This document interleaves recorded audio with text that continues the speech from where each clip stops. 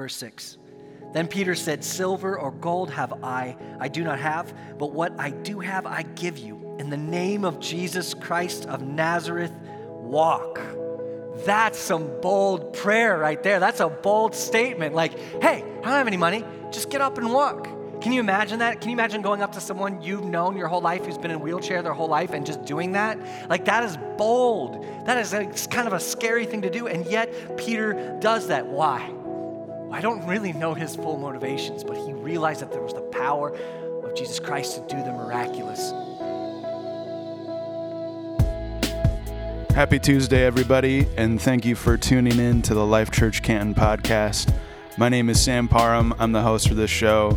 Thank you for listening. I'm sorry that this is coming out a day late. On Sunday night, I was trying to download the file that I sent myself, and the internet just wasn't working. So here we are on Tuesday releasing it, but the sermon is still great. This is week number 3 of our series called Seen and Unseen. This week, Pastor Nathan is taking us into a message about healing. Healing can be a tough subject to deal with.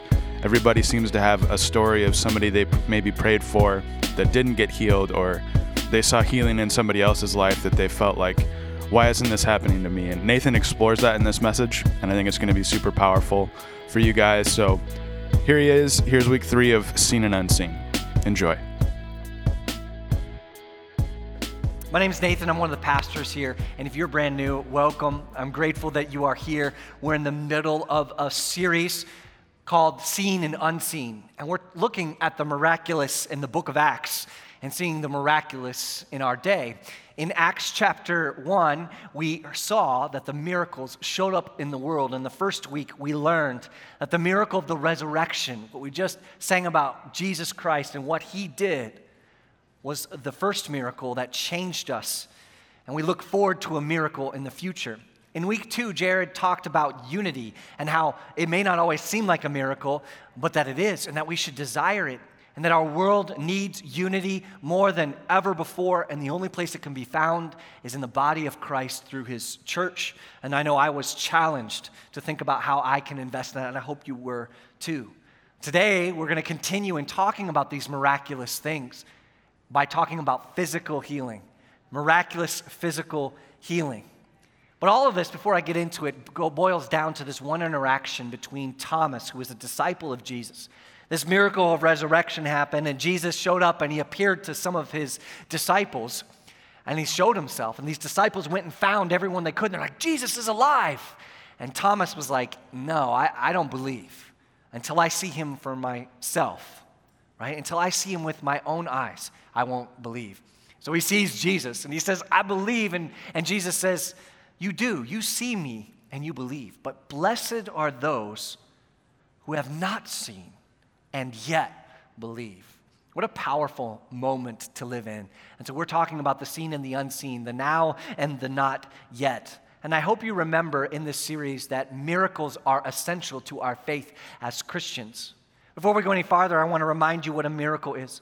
A miracle is an extraordinary event manifesting divine intervention in human affairs. It's this event that can't be explained by anything else besides God, and it shows up in our human affairs. If you have not listened to this series, it's the first time you walked in, you're really going to want to go back to week 1, listen on our podcast, or go online to get caught up. It'll be great today, but it'll be even better if you go back. We talked about miracles in general, but today we're going to talk about healing. Now, I know this can be a touchy subject, miraculous healing. Like, for sure, it's wrought with like crazy stuff in it. So I understand that. And I don't think that's a bad thing. I think that's a great thing. I think we should be talking about things that are difficult and touchy. So I wanted to let you know just ahead of time what we're going to be covering, so that way you can be prepared for it. The first one is, why is healing even necessary? Why is healing necessary? The second is, what happens when our prayers for healing go unanswered? That's a good one. And finally, should we even pray for healing? Is it something that we should even do? Ultimately, you need to know that the miraculous today, there's an expectation that it's essential to our faith. We've been in Acts this entire time, and so I want to go right back to it. We were in Acts 1, Acts 2, and now we're going to be in Acts 3. What is happening in this moment is that the church has just started. Jared talked about how everyone had everything in common. There was this unity brought around by the Spirit of God. And now we're talking about what happens right after that. So this is pretty much the first miracle that we see following. And it has to do with Peter. And Peter, Acts 3, verse 1. I wanted to let you know we're going to be going over a lot of verses. We're going to be camping out in Acts, and we're going to be in Romans and Isaiah, and it'll be on the screens. I just want to let you know that ahead of time, but just listen in when you can and focus on what the Word of God says. It says this: one day Peter and John were going up to the temple at the time of prayer at 3 p.m.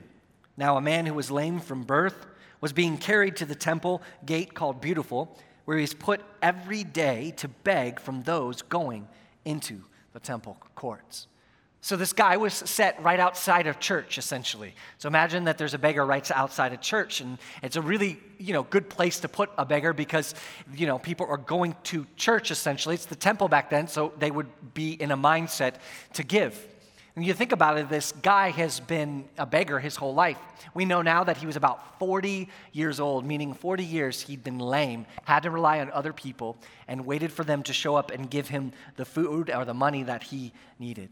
Now, what does that look like for us? Well, we actually have people who beg for money in Canton at some of the corners of our roads and intersections. In Detroit, there's lots of them. What happens is if you have a beggar that you know that's around, often you'll walk by them and not even notice them because they're there all of the time. They're easy to ignore, but Peter doesn't. In verse 3, he says this: so when this beggar, he saw Peter and John about to enter, he asked them for money. And Peter looked straight at him. Peter looked straight at him, as did John. Then Peter said, "Look at us." So the man gave him his attention, expecting to get something from him. What an interesting little interaction. Did you catch that? He's like yelling at him, "Hey, can I have some money?" And then Peter has to get his attention. What's happening? Well, that's his job, was to ask everybody for money.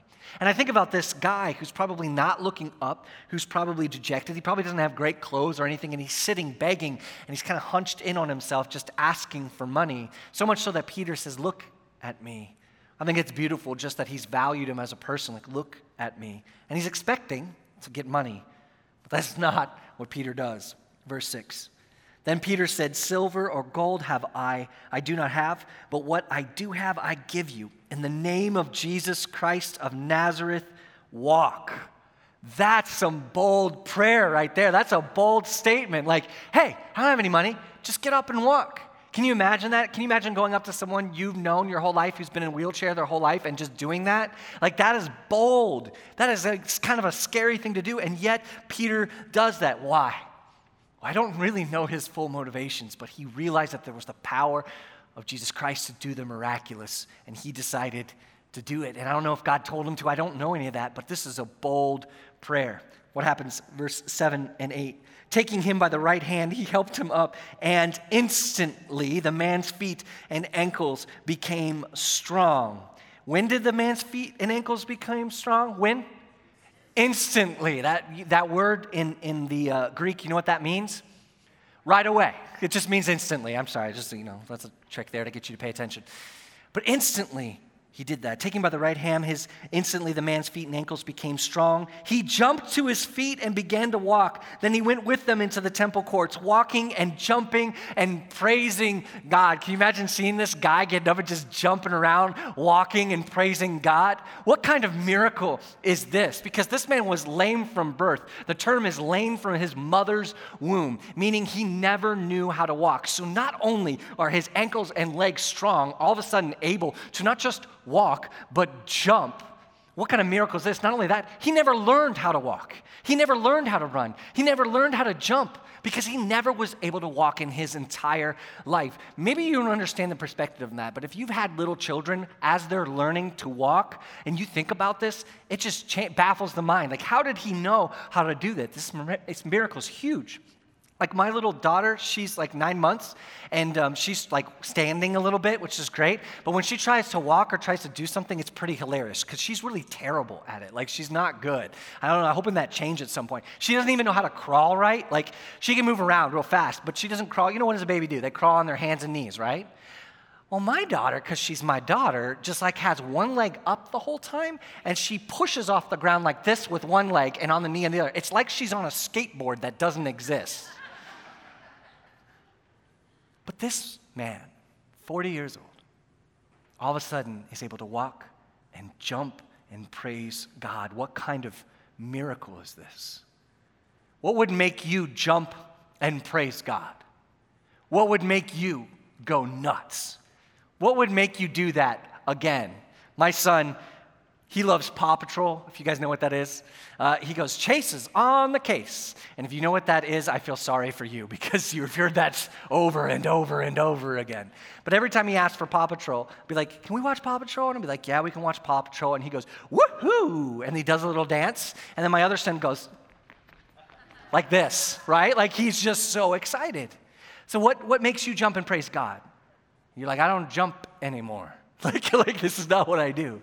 But something that transforms you from the inside out. See, every miracle points us back to the goodness and mercy of God. This is what is so incredible. You know, this is why we do New Life Weekends.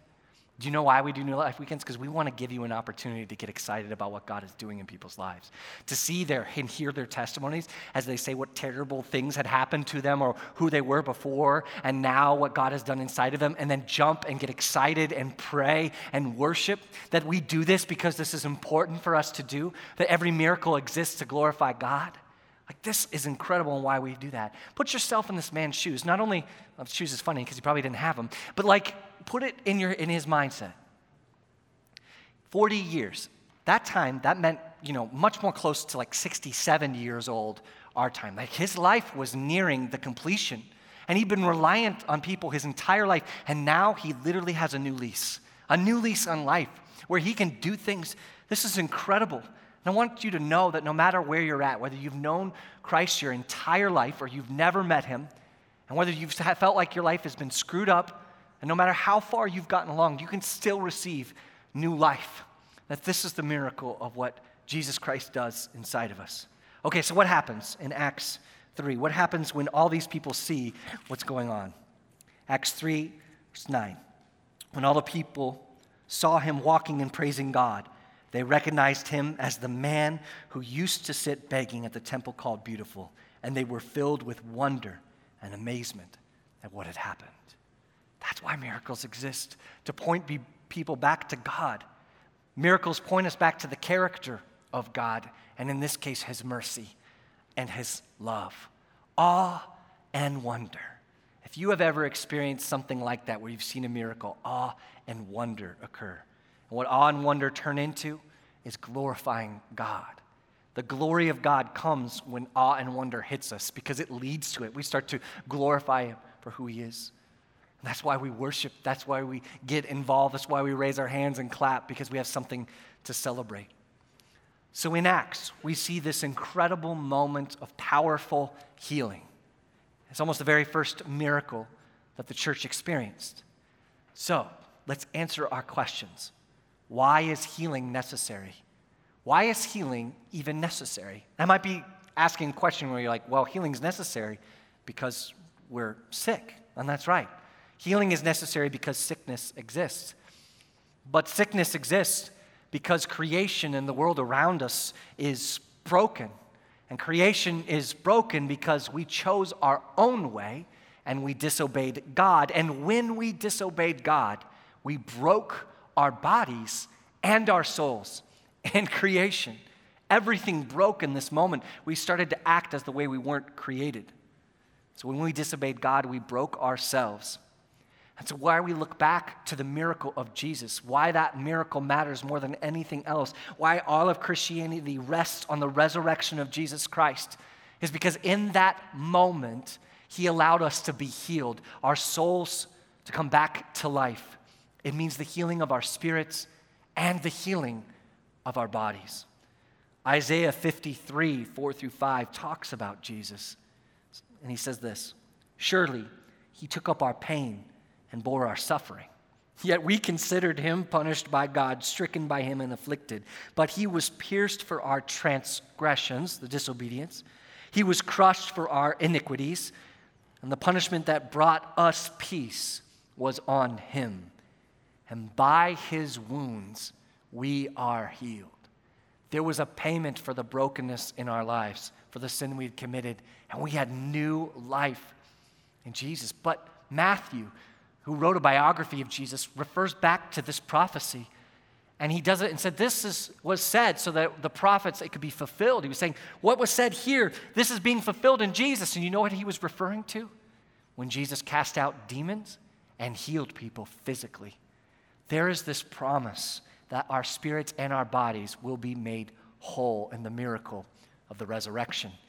Jesus paid for our disobedience so our souls could be healed. That is the now. That is what we can experience, what you can experience right now. And Jesus destroyed the power of death and sickness, but that is being fulfilled in the not yet. That's what's going to happen in the future when all of the brokenness in creation has been remade. And so we look back to the miracle of the resurrection and at what it means for us now as we look forward to the renewal of all things. Romans 8:18 talks about this. I think it's super important for us to read this. This is another letter. I consider that our present sufferings are not worth comparing with the glory that will be revealed in us. For the creation waits in eager expectation for the children of God to be revealed. What's happening in this moment is he's saying that glory will be revealed in us, that we will be transformed, and that creation, which is broken, is waiting for it. Verse 20. For the creation was subjected to frustration, not by its own choice, but by the will of the one who subjected it, in hope that the creation itself will be liberated from its bondage to decay and brought into the freedom and glory of the children of God. Did you catch that? The hope. See, God's desire is to destroy decay forever. God's desire is not just for our hearts to be remade, but for our bodies to be remade and the world around us to be remade. That is his desire, for decay to be destroyed. Incredible. And when we see miracles now, it's about the future. So in the future, it's done. It's almost like this. It's almost like when we see a miraculous healing right now, it's like a movie trailer, right? The movie's already written, the movie's already done. You can't watch it right now, it's coming. But the trailer is now. It's like you get a little taste of it, so you get excited. A miraculous healing is like anticipating what will happen. How one day everything will be remade, but it's actually more than that. It's more than that. Miraculous healings now are down payments to the final healing then. Do you understand? Did you catch that? So when you make a down payment, you're paying part of it already so that you can get it later. And it's not like God has to make down payments because he doesn't have the money or anything like that. But he's giving us a bit of it now and so that we can see what's happening later. The healings now reflect what he's going to do then when he makes everything new. That's why I can barely get through that song in the middle where it talks about that. Do you see him? Do you see him? King of heaven, champion of all creation. This idea of him coming back to make things new, I can't get through it because my hope is that he comes and makes all things new. And the miraculous now, oh man, it's a down payment. It's something that increases the anticipation of what God will bring. And so I pray that we see more and more of God move in this miraculous way in physical healing. But the hard part is this. We don't live there right now. We're not in the not yet. We're in the already. We're in the now. And the now is frustrating and hard. Back to Romans, he continues on in verse 22. We know that the whole creation has been groaning, as in the pains of childbirth, right up to the present time. Not only so, but we ourselves who have the first fruits of the Spirit groan inwardly as we wait eagerly for our adoption to sonship, the redemption of our bodies. We have the first fruits of the Spirit. You get it? We have the down payment of what will be, and yet we wait eagerly for the redemption of our bodies. Have you ever eagerly waited for something? Maybe it is adoption. Maybe it's that wedding you've been planning for 3 years, because apparently that's how long it takes to plan a wedding nowadays, is like 3 years. Maybe you're waiting to get into college, or just simply the text back from someone that you love. Maybe you're like me and love packages in the mail. There's these levels of eagerly awaiting and anticipation that almost increase the goodness of what's to come. But we are waiting eagerly for the redemption of our bodies, but it doesn't always feel good. Sometimes it hurts. Sometimes it's hard. Sometimes we wait eagerly for God just to relieve the pain, and we can't even think about the fact that someday death will be arrested completely, and there'll be no more aches, no more pains, no more worry, no more cancer, no more hurts. We can't even think about that. And yet Romans says we wait eagerly for it. Do you wait eagerly for it? So what happens when we do pray for healing and it goes unanswered? What happens when we pray for healing and it goes unanswered? I'll tell you, when I was a younger man, around 20, I was in the church, thank God, and I had heard about healing, and so I started to pray for an entire year, every single day, that I would be able to pray for someone and they would be healed, that I wanted the gift of healing, and I started praying for it. I figured, hey, this is a good one to pray for. I'm going to pray for it. I want to see it. Not only that, I actually did research and learned and tried to make sure I was doing it the right way, and not in a way to force it to happen, but I wanted to make sure I could do everything I could do to make sure it was good. I was on a prayer team, and I prayed for people. I laid hands on them. I asked for healing with confidence. But guess what? After a year, I didn't see anything, and I was angry, and I was bitter. In fact, I actually saw people right next to me pray for someone, and they get healed, and it left me frustrated because I was so wrapped up in it. I couldn't see the miracle for what it was. Here is this healing right next to me. Praise God that He's moving and He's doing something. And I missed that every healing is a miracle, and every miracle points us to the character and glory of God. So what happens when our prayers for healing go unanswered? I know for some of you, you've prayed those and they've gone unanswered. But this happens a lot. Recently, we lost 2 of our members to cancer in this church. And both of them have been fighting for years. And both of them would tell you that they had a miracle, and that they were able to continue to live and breathe that length of time because they had a miracle early on. These stories of bringing healing, what should have been months turned into years. But ultimately, cancer did take them home to be with Jesus. And I think about that as I talk to them. What is miraculous and what isn't? Is another day living a miracle? Another week? Another month? Another year? When does it stop being a miracle, and when does it start? And as I think about it, I think every moment is precious. Every moment for someone with their children and with their family is precious. And I think all of it is a miracle. And then I think about this whole idea. I'm like, okay, so cancer's done for good, but someday we all die. And they call it dying of what? They die of audience participation, natural or old age, right? Do you guys know that's not a thing? You don't just natural causes, your heart stops or your lungs stop breathe, you stop having air. Something fails, decay gets you. But there's nothing natural about it.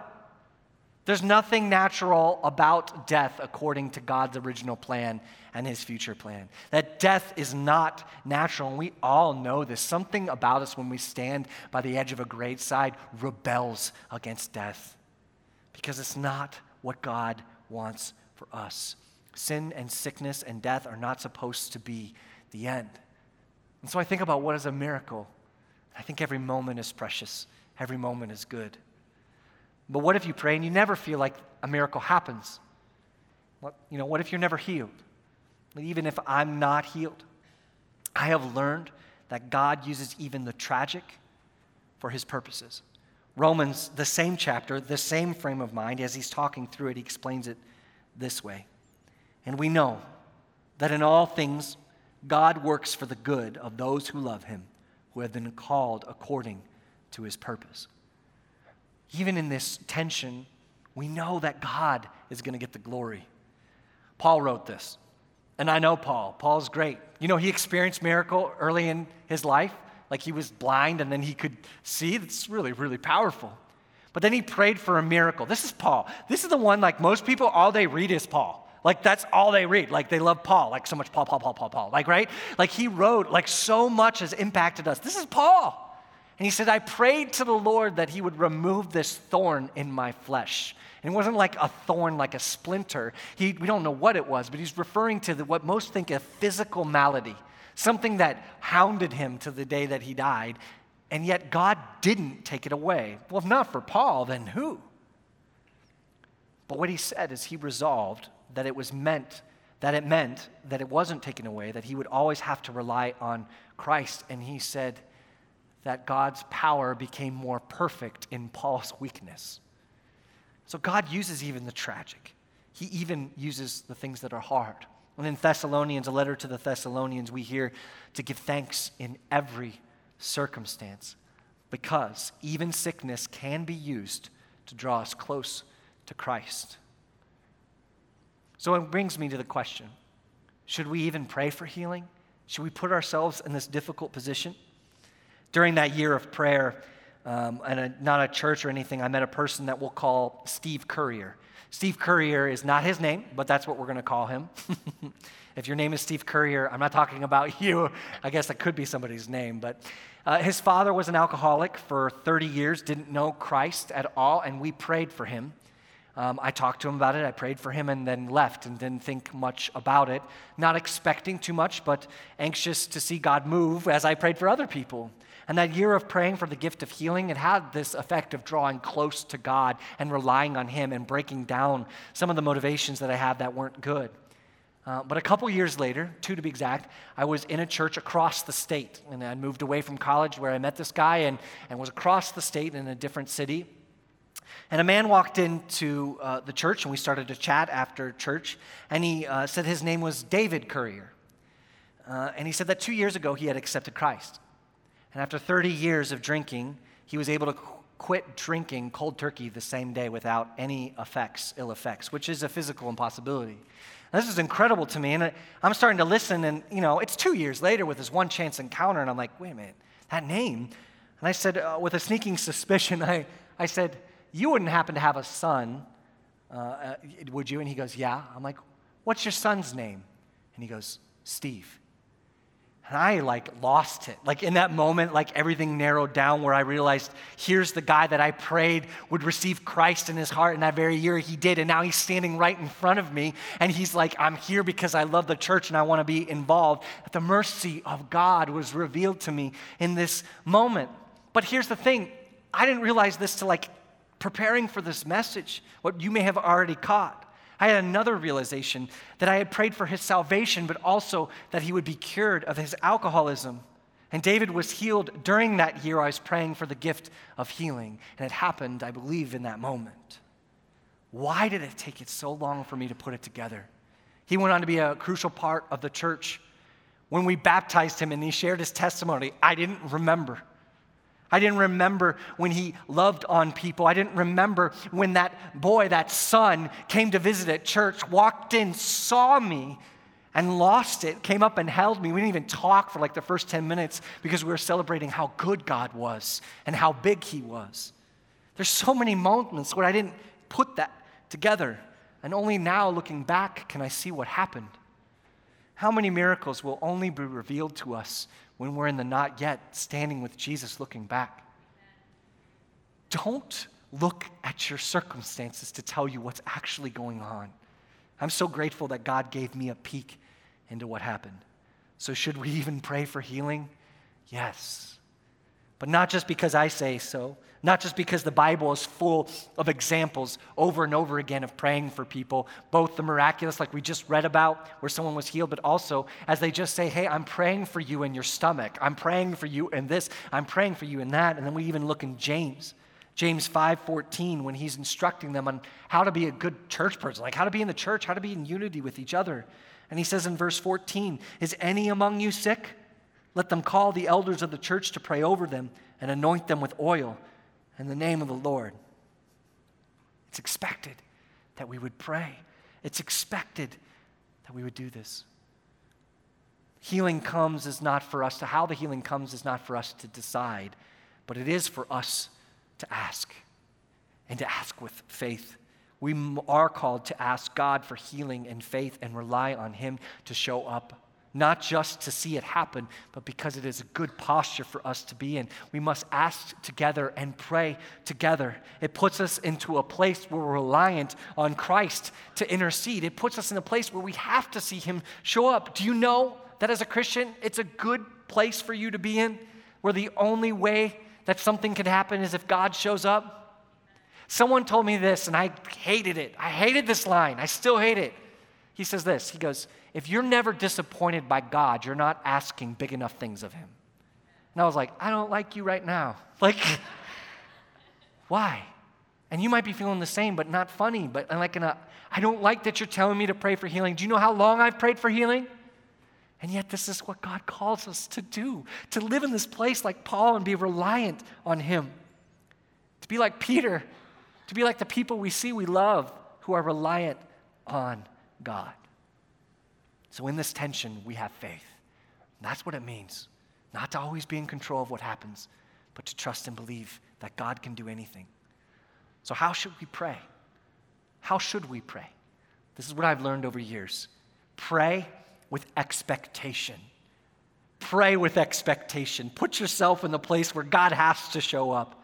Without apology, without caveats, without excuses. Pray, ask in the name of Jesus Christ, just like Peter did, to be healed. Be direct and be specific. Pray in reliance on God's sovereignty, not our deservedness. Let me say it another way. We are not healed based on our deservedness, but based on God's goodness. Do you understand? I need you to know that, because some people think that their miracle didn't happen because they didn't earn it. Pray knowing that no matter what, you will grow closer to God because you are relying on him. Pray knowing that no matter what happens, God will be glorified. And finally, pray big, hairy, audacious prayers. A few years later, David Currier, who's been in our church for a while now, came into our office. And he said, "Men, I need to talk to you." This man had the deepest, most sonorous voice I've ever heard in my life. It's like he could read the McDonald's menu and I'd be like enraptured by it. And he said, "Ben, and I need to talk to you." And so we stopped what we were doing and sit down. We could tell that was really serious. And he starts to lay out what's just happened to him. He goes, "Guys, I found out that I have cirrhosis of the liver and it's really bad. That the scar tissue on my liver is overtaken it and that it won't heal ever. That my 30 years of drinking before knowing Christ are catching up to me and my liver is failing." He had found out that he needed a new liver or he would be dead in 3 years. There were only two options. You get a new liver or you will die, according to his doctor. And on top of that, he had some other complications that were right now that had to be addressed. Specifically that he had 7 esophageal varices, which just means that because his liver was failing, the pressure and the backup from that and it not doing its job was causing pressure on his system, and the veins in his throat were getting engorged, and there were areas of it that were about to burst open, and he would die from internal bleeding without even knowing it. It would just burst in his throat, and he'd bleed out, and he wouldn't even know until it was too late, and so they had to do something. So he went into surgery, and they had to band him, and what that means is they just wrap those things up and hope they don't burst. They didn't know how many were in there. They think there are at least 7 that we can see, but we have to go in there. We have to do it now. And so he went into surgery. He woke from the surgery and asked the nurse next to him and said, "How many did you have to band?" The text said, "Come back tomorrow. We need to run more tests," which is never a good sign. He came back in and he took more tests, including an MRE, if you know what that is. And he came back the next day. And he walked into the office where he was going to meet with his doctor, and his doctor was already there. I have never had a doctor waiting on me when I go to them. And instantly he knew something was wrong. And this doctor, she wasn't looking at him. She was looking at the computer screen and click, click, click, click, click, click, click, click, click. And at this point, he has no idea what's happening. He says, a doctor, and she just, 1 second. And so he's kind of freaking out just a little bit. He doesn't know what's going on. She turns around, looks at him, and says, "David, we didn't band any of the varices in your esophagus because they're all gone. But that concerned us because we haven't ever seen that happen, and we thought that there was something else going on, and so that's why we took all of your tests. And I've been up all night. We rushed them, and I'm up all night looking at your tests and poring over medical journals because we found something. And he said, what? What'd you find? He said, the cirrhosis on your liver is going away. Your liver is healing itself, and that has never happened. It's impossible. And we don't know what's going on with you. David said he looked her in the face and smiled and said, I have a big God. This is powerful, this moment that what this has happened. You have 3 people who clapped.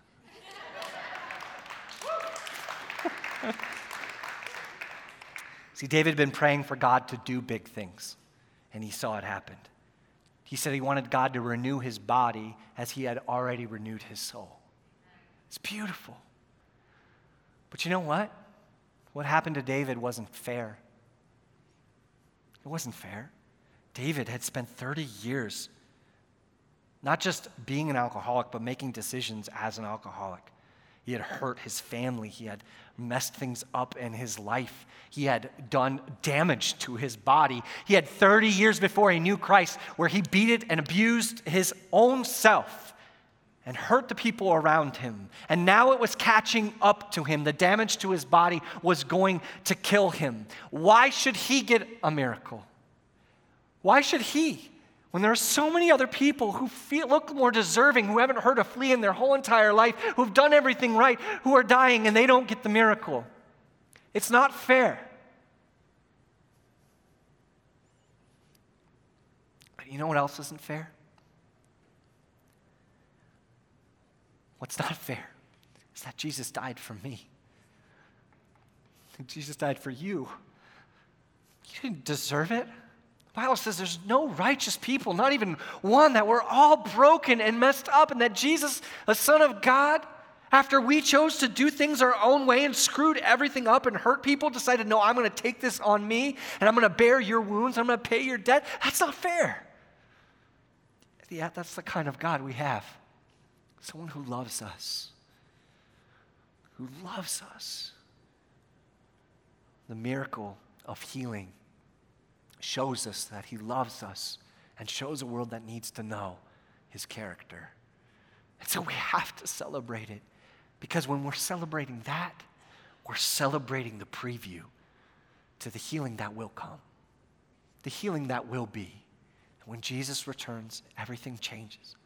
Everything in a moment changes, and there's no more pain and suffering. So what are we going to do? We're going to pray big prayers, and we're going to pray hard. And we're going to rest in whatever God says or does, knowing ultimately that the not yet will soon be here, and there will be no more suffering. I believe in James and what he told us to do. After the service today, I'm going to be down here with some of the pastors. We'll have other members of the prayer team as well, but if you're struggling with and needing healing, I want to pray for you. I want to pray with you and put my faith with you and ask God to show up. Encourage you to do that. But there's some people in the room right now that they don't know Jesus and they haven't embraced this miracle of resurrection and all that it means for them. And they were in Acts, the same people were there, and they had this miracle, and all of a sudden everybody's showing up to see this man that they all recognize. They're in awe and wonder. And you remember how I said that the awe and wonder and amazement, they lead to glory? Why don't you stand with me as we finish? And I read to you what happens next. While the man held on to Peter and John, which I think is because he was so tired from jumping and running, all the people were astonished and came running to them in the place called Solomon's Colonnade. And maybe you're here today and you're believing in miracles for the first time, and you're running to this place to hear the message that this is you. And when Peter saw this, he said to them, "Fellow Israelites, why does this surprise you? Why do you stare at us as if by our power or godliness we made this man walk? The God of Abraham, Isaac, and Jacob, the God of our fathers, has glorified his servant Jesus. He handed him over to be killed You disowned him before Pilate, though he had decided to let him go. You disowned the holy and righteous one and asked that a murderer be released instead. You killed the author of life, but God raised him from the dead, and we are witnesses of this. By faith in the name of Jesus, this man whom you see and know was made strong. It is in Jesus' name and in the faith that comes through him that has completely healed him, as you can all see. Repent then and turn to God so that your sins may be wiped out and that the times of refreshing may come for the Lord, that the Messiah would be sent. For you today that don't know Jesus Christ, haven't committed your life to follow him, today is the day to embrace that miracle and to see that our bodies someday will be healed, but our hearts and our souls can be healed now because of what Jesus did on the cross and his resurrection. So I ask you to pray with me as we finish. And if you want to make this decision to follow him, that you would pray with me, that you would repeat out loud or in your heart these words. Make this your conversation with the God who loves you. God, I am broken, body and soul.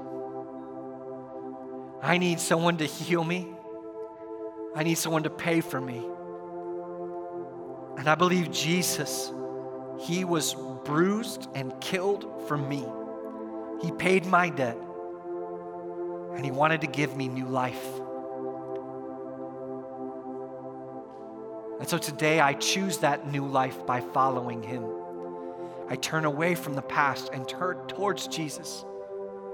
And I pray that you would transform me from the inside out, and that I would walk and jump and leap and praise God because I have found a miracle, which means life now and life eternal. Thank you. Thank you, God, that I didn't deserve it, and yet you love me.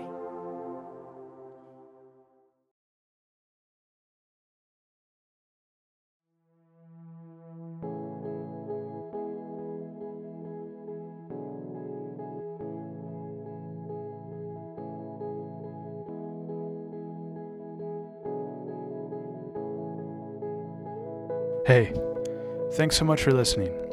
If you want to find out more information about Life Church Canton or other churches in the Life Church Network, you can go to lifechurchcanton.org or fill out the form linked in the show notes below, and someone from the church will reach out to you with more information. If you came to Life Church for the first time this past weekend, we would love to know about it. We believe that life isn't meant to be lived in isolation, but we want to connect with you and learn to live like Jesus in community together. If you want to email the show, you can do that at podcast@lifechurchcanton.org. You can subscribe to this show wherever you get your podcasts, and if you're enjoying it, please share it with a friend and leave us a review. Once again, my name is Sam Parham, and you've been listening to the Life Church Canton podcast. Have a great week, everybody.